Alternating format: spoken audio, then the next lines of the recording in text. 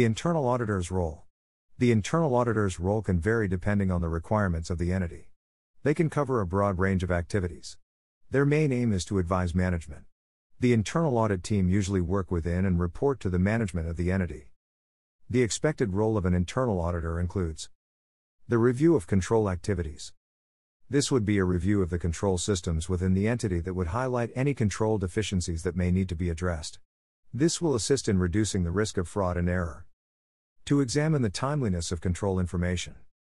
This will enable management to react appropriately to information received from their systems. The internal auditor will regularly review systems and ensure issues are reported.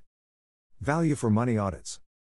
This is to identify whether a decision is appropriate for the organization. This could include a new product service, or even whether to go ahead with a new supplier. They will review the 3 E's. The economy, the best price. The efficiency, the best use of resources. And effectiveness, the best result to help decide whether to go ahead with the plan.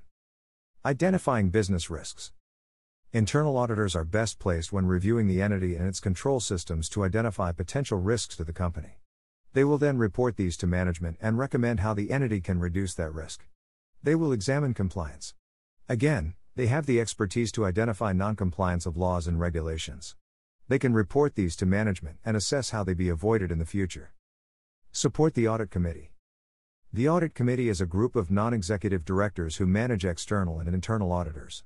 If internal auditors report to this committee, they improve independence from the board and also very often improve the effectiveness of decisions made of their work. Finally, they complete special investigations requested by the entity management. This can include fraud investigations, mystery shopper reviews, inventory counts and asset inspections. Each of these investigations will assist the management in improving the organization. I hope you found this article useful. Thank you.